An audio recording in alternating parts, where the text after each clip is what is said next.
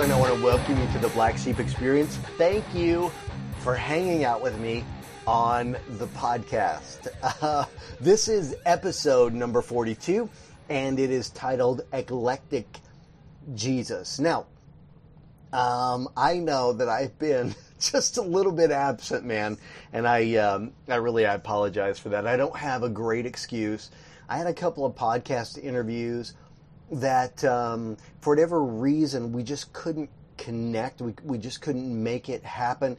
And so a couple of those fell through. And then Gina and I went on vacation, right? We went to Eureka Springs, Arkansas, which is kind of it's kind of our holy land, you know. We absolutely love it.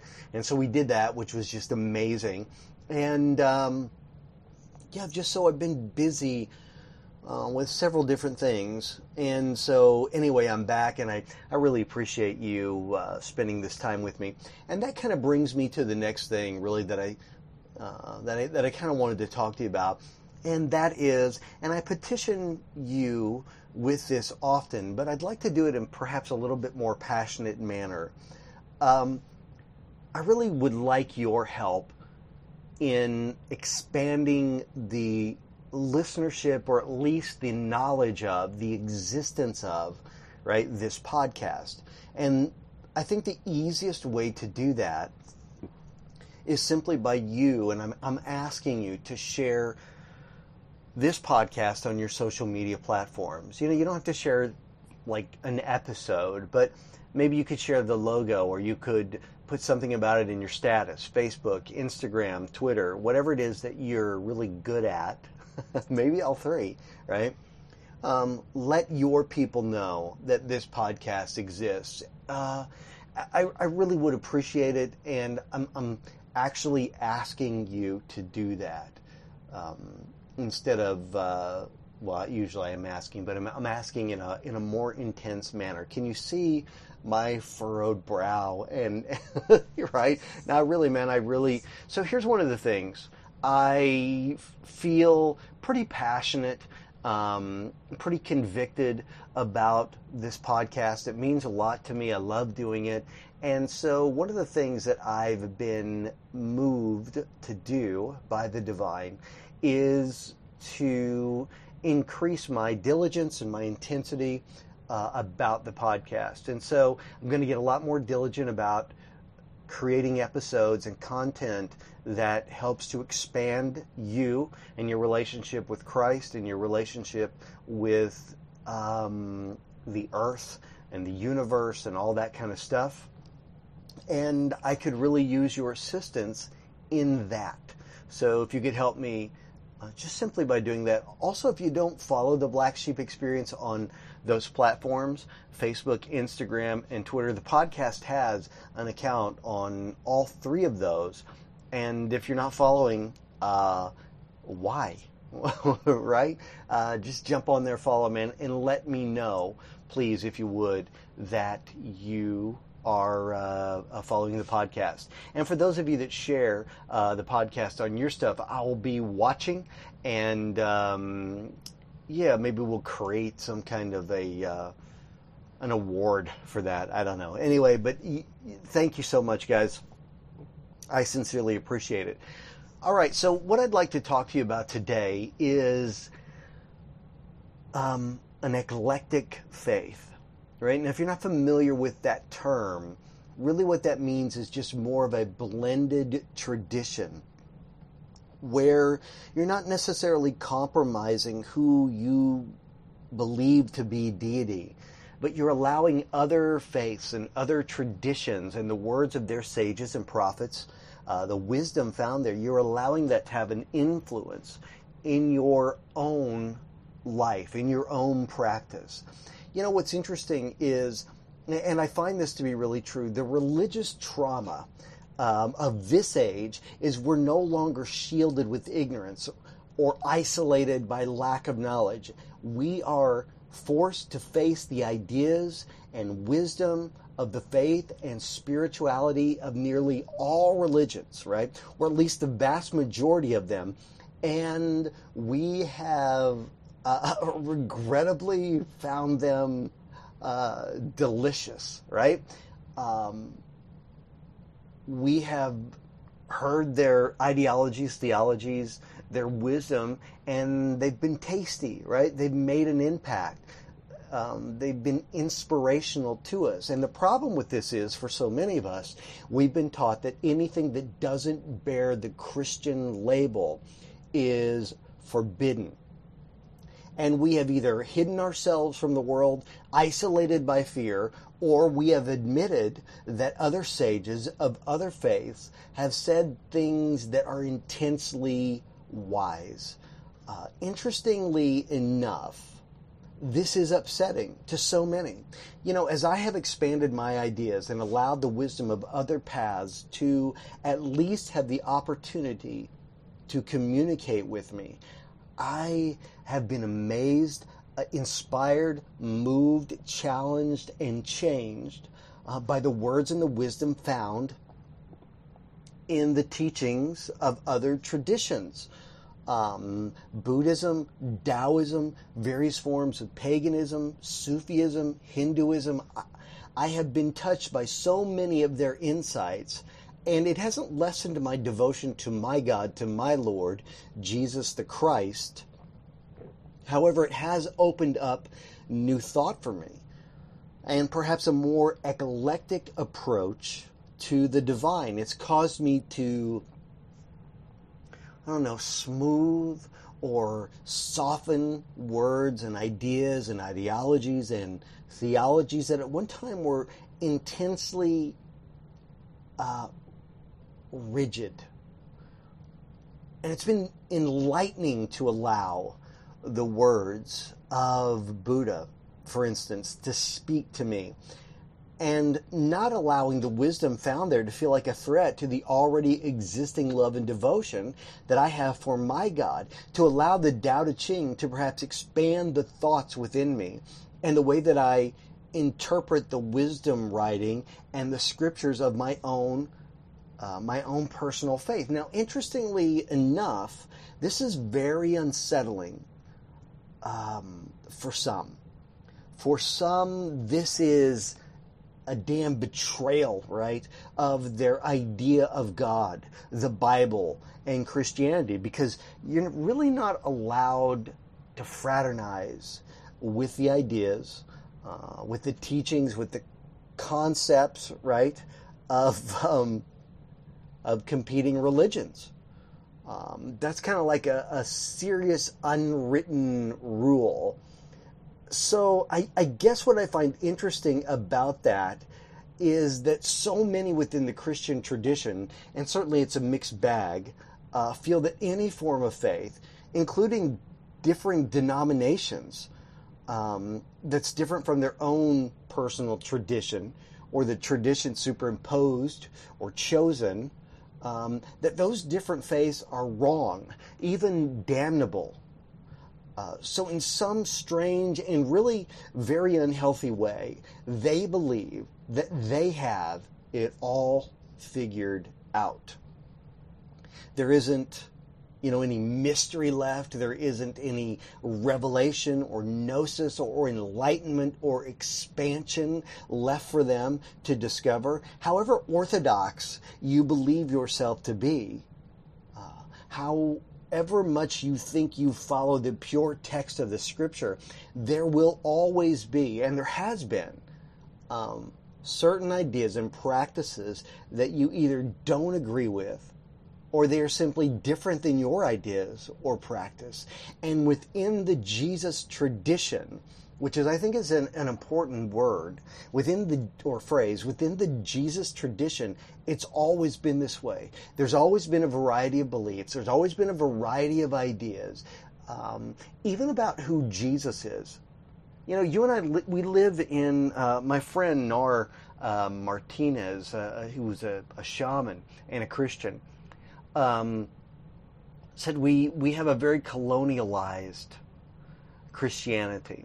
So in other words, the faith that we have, for the most part, was given to us by those who came here, right, and created colonies. And their faith came to them from a very westernized world mindset, right, from England and Europe. And so most of the traditions that you and I have, in so many ways, they're not they're not the direct offspring of the Hebraic, the Judaism, or whatever, the Jewish inspiration from which our faith sprang forth from, right? So the New Testament is full of history where different ideas and conflict and opposing views are documented. There's so many different ideas, and throughout history of this tradition, this has always been so. Some drastically different, some wildly eclectic, some fanatical, some very passionate, ecstatic expressions of faith, some liturgical, others very ritualistic. So within Christianity, we have all these, in some cases, very extreme additions, aspects, branches of the faith. Within the Christian tradition, we have aspects or branches of the faith that have burned people at the stake just because they believe differently. We have within the Christian tradition branches that burned witches right here in the United States, branches that have been martyred for the faith, justifiably devoted and martyred for the faith. Within the tradition, there are branches that celebrate dead, deceased saints who visited villages and children. We have speaking in tongues, we have healings, we have penance, we have the Inquisition, we have the Pentecostal movement, we have Martin Luther and his polar opposite, John Calvin. So within the Christian tradition, there are all these branches and offshoots and different ideas alive within one tradition. There are so many ideas within this one religion. You must know some are authentic and harmonious to the faith. Some are additions to it. And perhaps some are even completely out of place. They don't belong at all. They're wrong. Or are they? Could it be the most important aspect of the Jesus tradition is to whom the heart beckons? In other words, what if the most important aspect of this tradition is the position of the heart, the sincerity of the devotion, the interwovenness of faith traditions all over the world overlap? You know, each year we celebrate Easter, Resurrection Sunday. And how is that established? Well, Easter falls on the first Sunday after the full moon. It's literally a date selected by the cosmos or astronomy, astrology, right? In fact, the celebration itself it's really an adaptation of a pagan celebration that honors their goddess, goddess of fertility. And what's interesting about that is, Easter is different every single year. It's on a different date every year, right? And the reason for that, again, is because Easter literally falls on the first Sunday after the full moon. Christmas also had its beginnings in paganism. It was adopted, adapted, and then practiced. Now listen, I don't have a problem with any of this. There are some people that are like, look, Christmas is pagan and so I'm not going to celebrate it. Dude, that's just ridiculous, right? And what's even funnier to me is like the people who are all, gung-ho about Christmas, but, they rebuke Halloween. I don't know. Talk about not knowing history, man.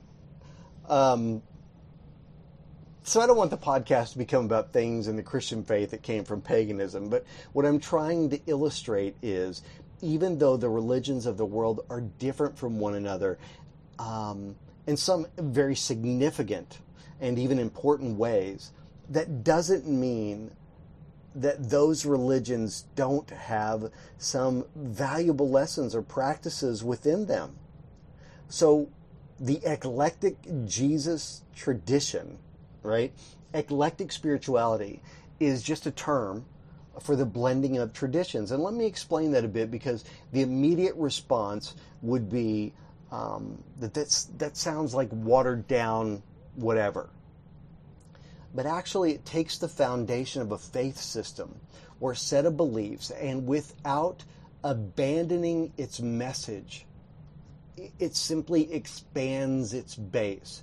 It goes a level higher, building on the foundation, such as in my case, building on the foundation of Jesus the Christ, the Son of God, the Redeemer, and then adding things to that work for myself or for a particular person's path. And it may, in many cases, may have already been present in the tradition already, but not necessarily.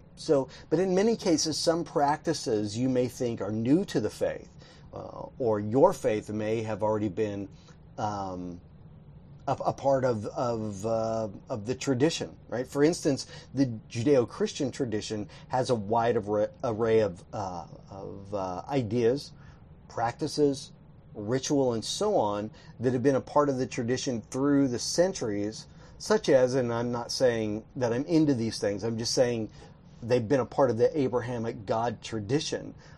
Some things that have been a part of the Judeo-Christian tradition that are now demonized in this day and age are things like astrology or schools of mystery, mysticism, ritual magic. Later on, tarot cards were used within Christianity. Runes, you can find the disciples using divination with runes, right? You see that just after really the death, the crucifixion, and resurrection of Christ. And so additions to the faith would be things that strengthen the bond between that person and the divine. So in my case, the case of the Jesus tradition, a person might add to Jesus being their one and only Savior the philosophy of Buddhism, or the practice of crystals, spell work, meditation, which, by the way, I love meditation. If you don't meditate, there's a great, I forget if it's called, I think it's called How the Mind Works, but it's on Netflix. There's a great episode on Netflix about meditation and what it actually does to your mind. It's absolutely fascinating. If you have the opportunity to find that particular episode, it's very, very, very convincing and very interesting. But I personally love meditation. I do it every single day, only for about 10 or 15 minutes, but I love it. It absolutely changes the day, and I think it's really changing me as a person as well. Anyway, so you might add those practices: crystals, spellwork, meditation. Other metaphysical practices come to mind, such as Reiki or chakras or yoga, right? So this form of faith is personal. It doesn't necessarily seek to be accepted by a religious institute or religious peers, which I highly encourage, right? Make your faith your own. Doesn't matter what everybody else thinks. It doesn't matter what everybody else says or, their judgment on it. Your relationship with God, which is interesting because we're always told that we have to have a personal relationship with Jesus. But when that personal relationship becomes different than someone else's personal relationship, well, then, you're in trouble. But we're always told that we're supposed to have a personal relationship with Jesus, and I think that that's really true. And I think that that's really possible. And I think that it's important. And so the form of faith is personal, and it doesn't seek to be accepted by those around it. It certainly doesn't look to proselytize others to its practice either. It's a way of going deeper into any spiritual practice through the personal expression and practices that are meaningful to the individual. Does that make sense? So,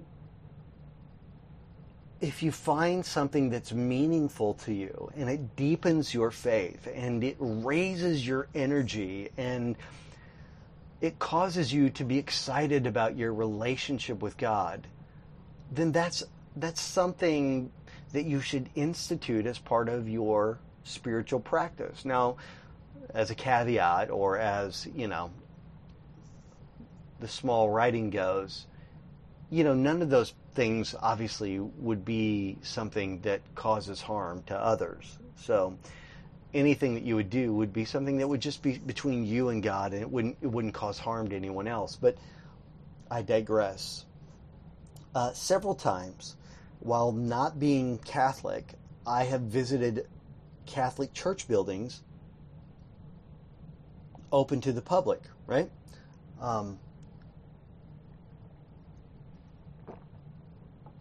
And in the foyer, there will be Jesus and Mary and a couple of saints who I honestly don't know who they are. But there's something that's very moving to me about lighting a candle there.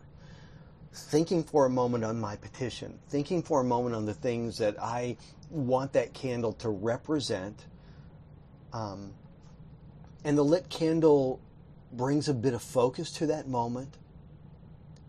Now, to some, that's just a candle, but to others, that's a very sincere action. It's a prayer that has intention connected to it. It's devotion connected to it, and others might say, well, it's a form of spellcraft, which I could care less. The label isn't important.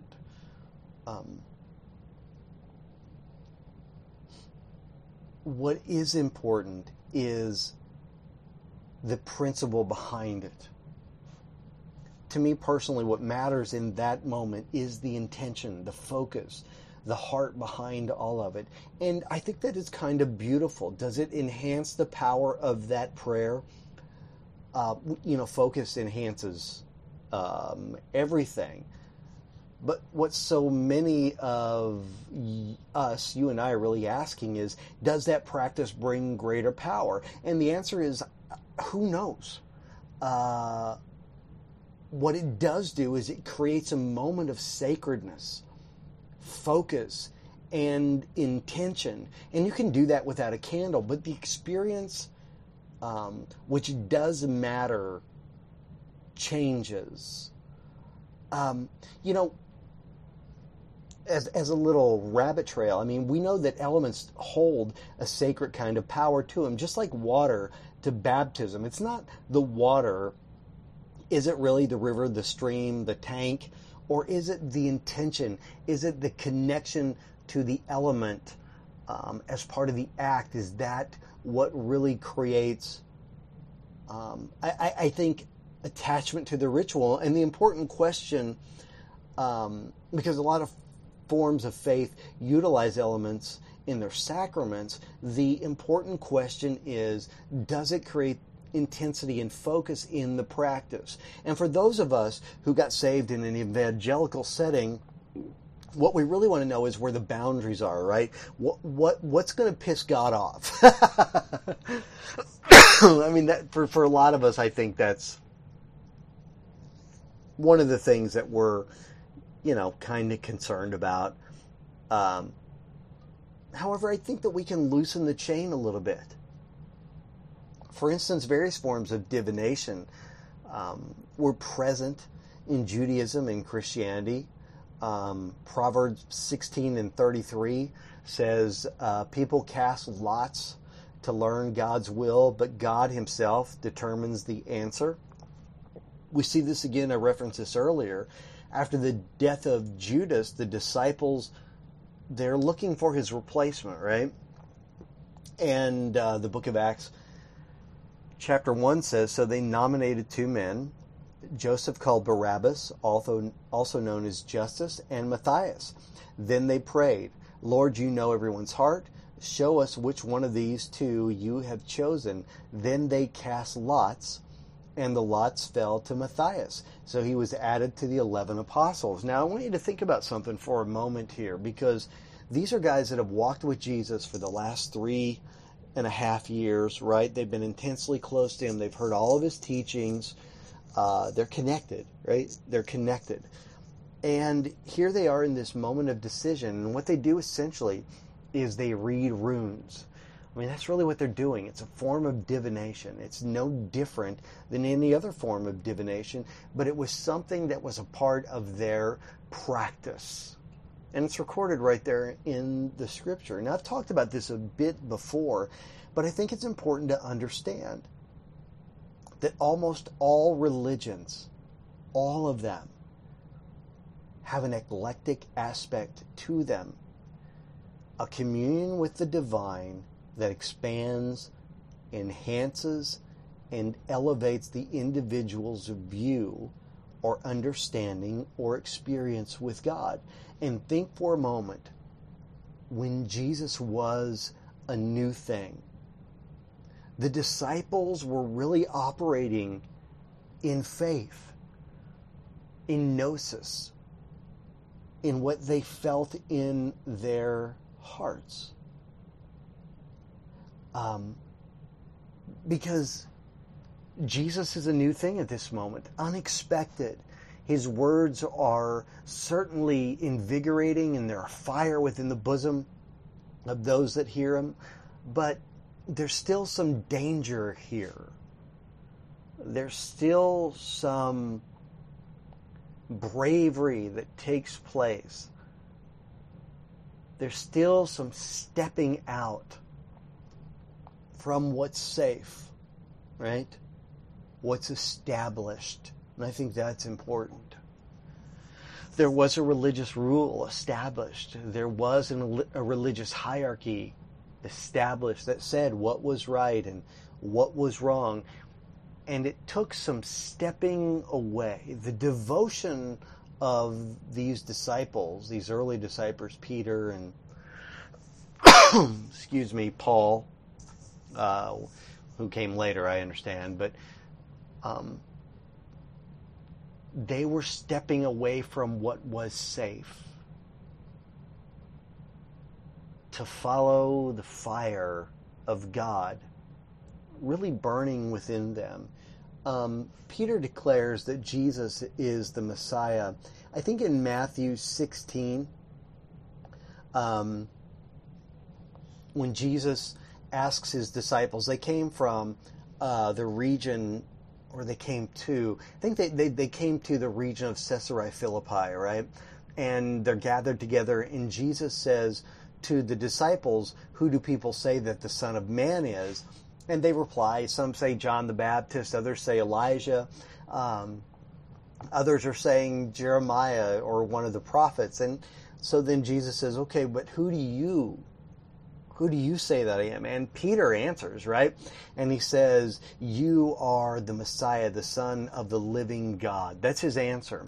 And Jesus says something really profound whenever he says to him, he says, blessed are you, Simon, son of Jonah, for this was not revealed to you by flesh and blood, but by my Father in heaven. So what Jesus is saying in that statement is, this wasn't revealed to you by the intellect of man.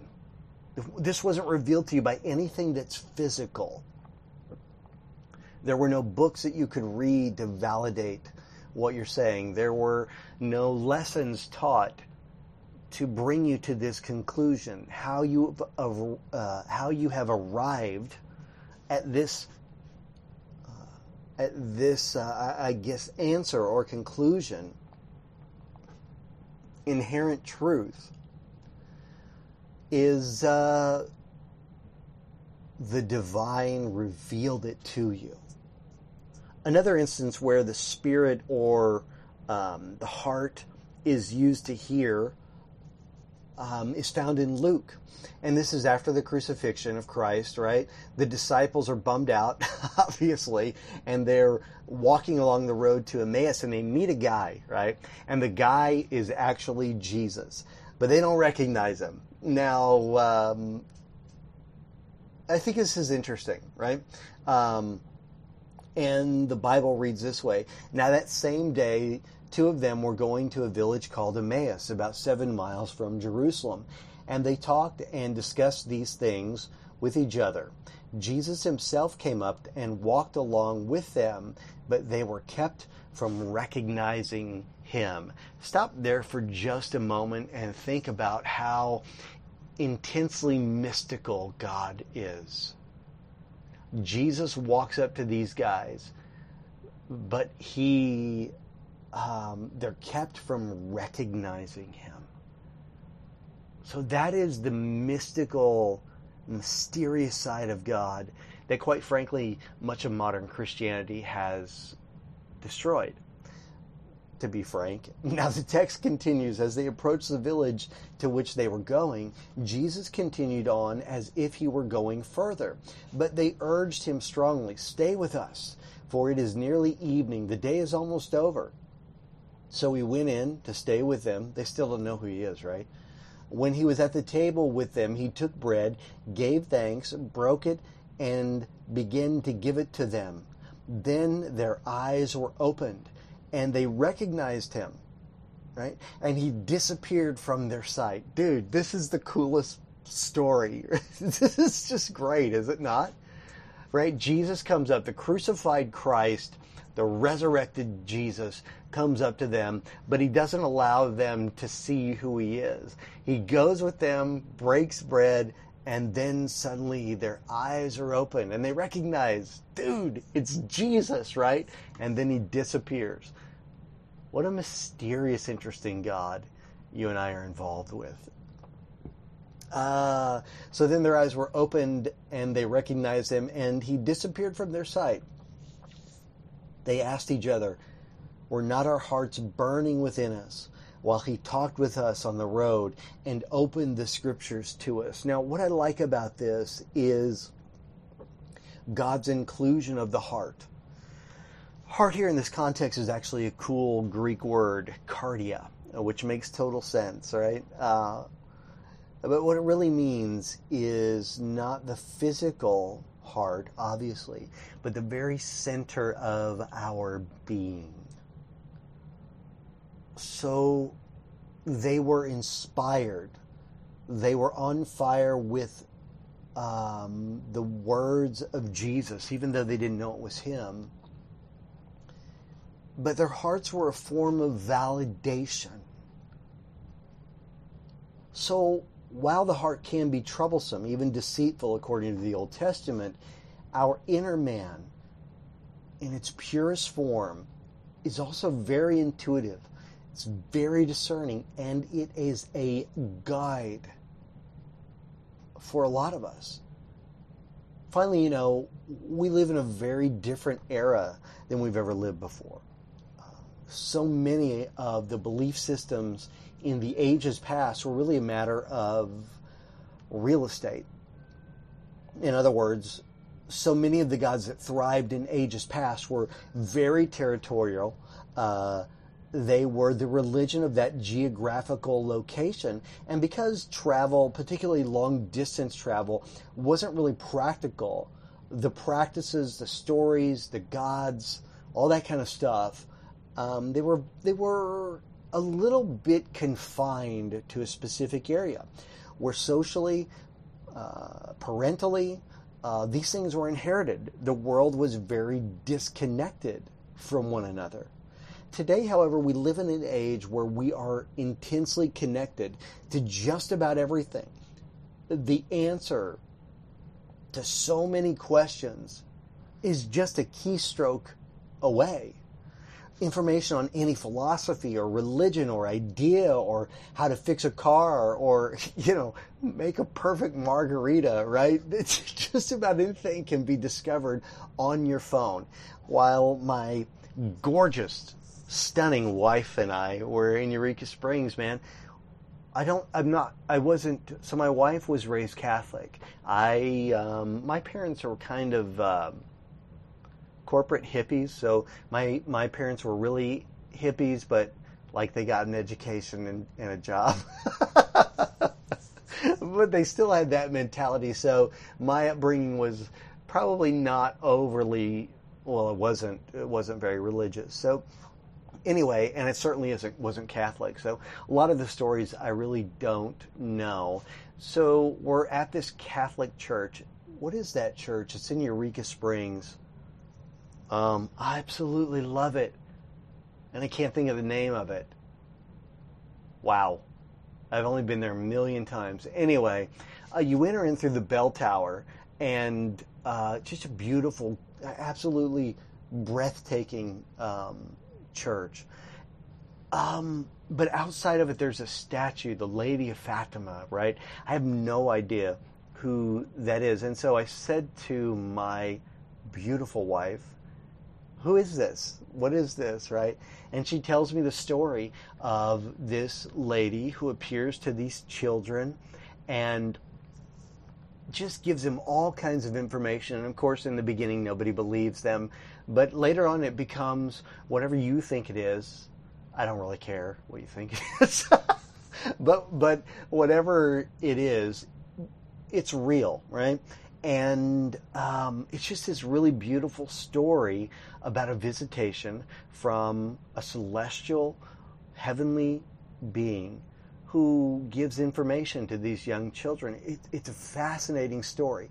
So she's telling it to me, right, with a little bit of brevity attached because we're hanging out, And so I jump on my phone, right, and I read the story.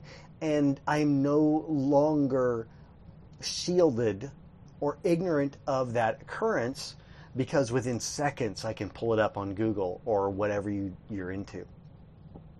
So today we live in an age where we are connected to just about everything, right? There's not a whole lot that's off limit to us that we can't find out about.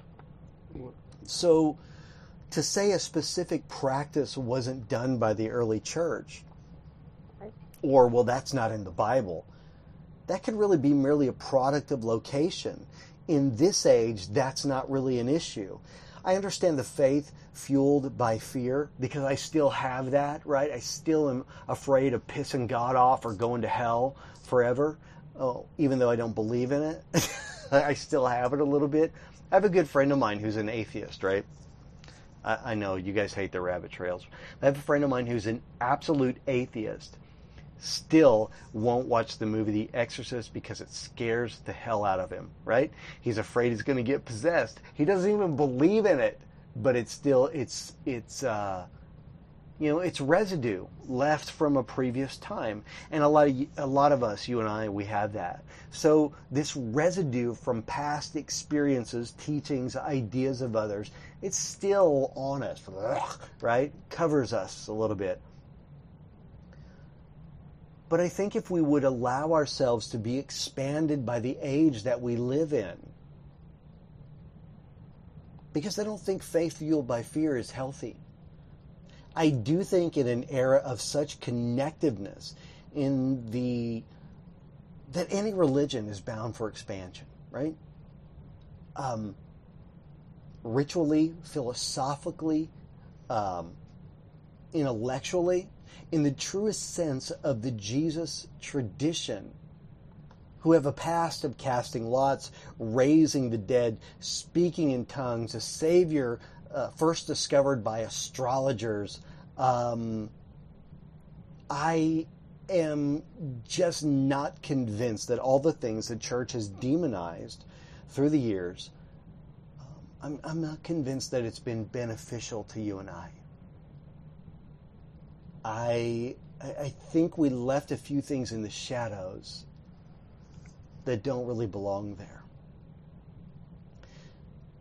these are exciting times. We now have opportunities to learn outside of that structure, to go beyond everything that we've seen before, to building something new, to learn something new about God, about ourselves. It's really a time of change and expansion. That doesn't mean we're falling away or diluting or compromising our connection to Jesus Christ. And I will tell you, Jesus, to me, Jesus is absolutely the Christ. He's the ground of my being. Absolutely. But what we learn may not necessarily be perfect for the person next to us, or for our child, or our parent, or our lover, right? But something that is perfect for us as individuals, for our personal spiritual path, for our relationship with Christ. In a long history of learners and seekers and trailblazers, why should we be so reluctant to go deeper? Why should we be so reluctant to expand? So, there it is. That's it, man. I think that it is time for us to blaze some trails. I think it's time for us to make our relationship with Jesus, the Christ, more personal. And that we need to begin to add ritual and idea and other aspects to our faith that enhance our relationship with God. Not something that is a threat to it, certainly not. But something that brings greater passion, intensity, and meaning to our practice, to our personal tradition. All right, guys, so that's it, man. I have talked long enough. Thank you so much for hanging out with me. Would love to hear maybe some of the things that you're doing, right, in your own personal practice, your own personal tradition, whether it's meditation or various forms of spellcraft or tarot cards or the Tao, Buddhism. What is it that you're doing, man? Lighting candles, sitting out by the moon, whatever it is. I'd love to hear more about how your spiritual path with Jesus in this eclectic tradition. I'd love to hear how you're making it personal to you. Thanks again, guys. Jump online, follow the Black Sheep Experience, share, and I'll catch you next week. God bless you guys. Done.